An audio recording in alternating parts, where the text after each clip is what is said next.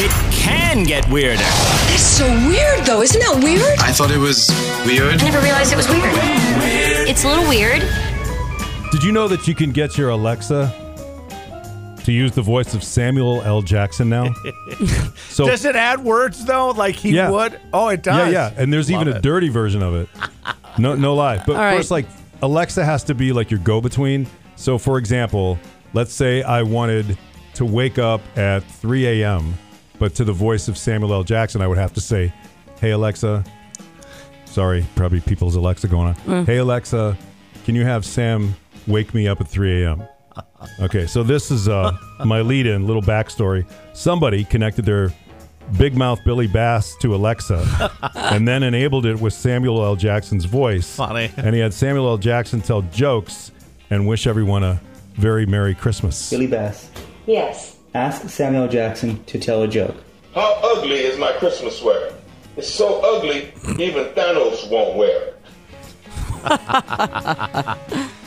So now you know. A doorbell cam, next up here, filmed a little boy coming home from school and seeing a toy motorcycle inside of a giant box on the front porch. He's thrilled. He's sure it's his Christmas present. Aww. He said it's awesome, awesome, awesome. But you see, he wasn't supposed to know. So his grandma lied and said it's for other people, and it was delivered to the wrong house. Awesome! Awesome! Awesome! Awesome! A motorcycle! A free motorcycle! Nana, look! Oh my gosh! Look! Oh, that's for another family. That's not supposed to be here. Aww. What is this for? It has the wrong address on it.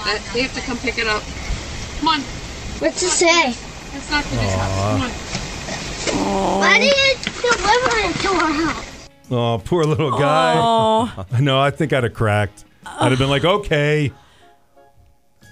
All right, this is that story out of St. Paul, Minnesota, where the guy stole a package off a woman's porch and left a thank you note behind just to rub it in her face.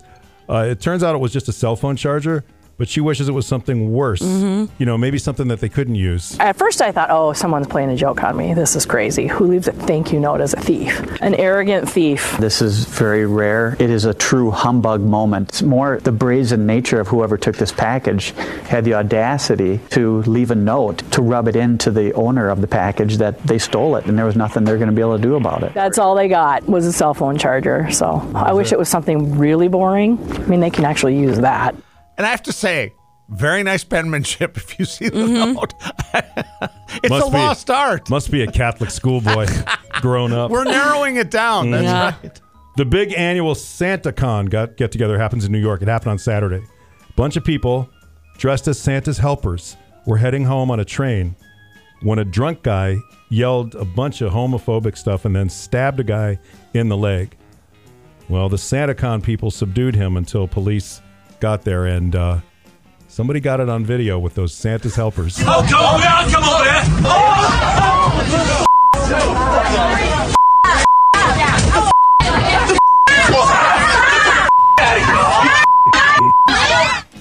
I know the audio doesn't do it justice. They're all Santa's helpers. And finally, this one is under the heading, If Doreen Were a FedEx Driver. You see, doorbell cam footage captured a FedEx driver in St. Louis talking on the phone as she narrates with not safe for work language, being startled by two doves, and you know Doreen hates birds, two doves flying out of the bushes in the front yard. Here we go. Woo! What the? Ah!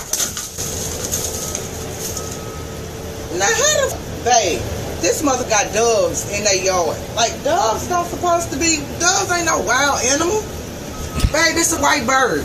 And then when I walk in the bushes, when I walk up, big ass eagle comes out the bush, and then the dove come out the bush.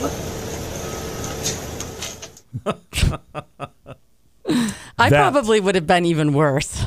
You wouldn't have been able to keep talking. Probably not. Would have dropped the phone. That's your weird stories from the web.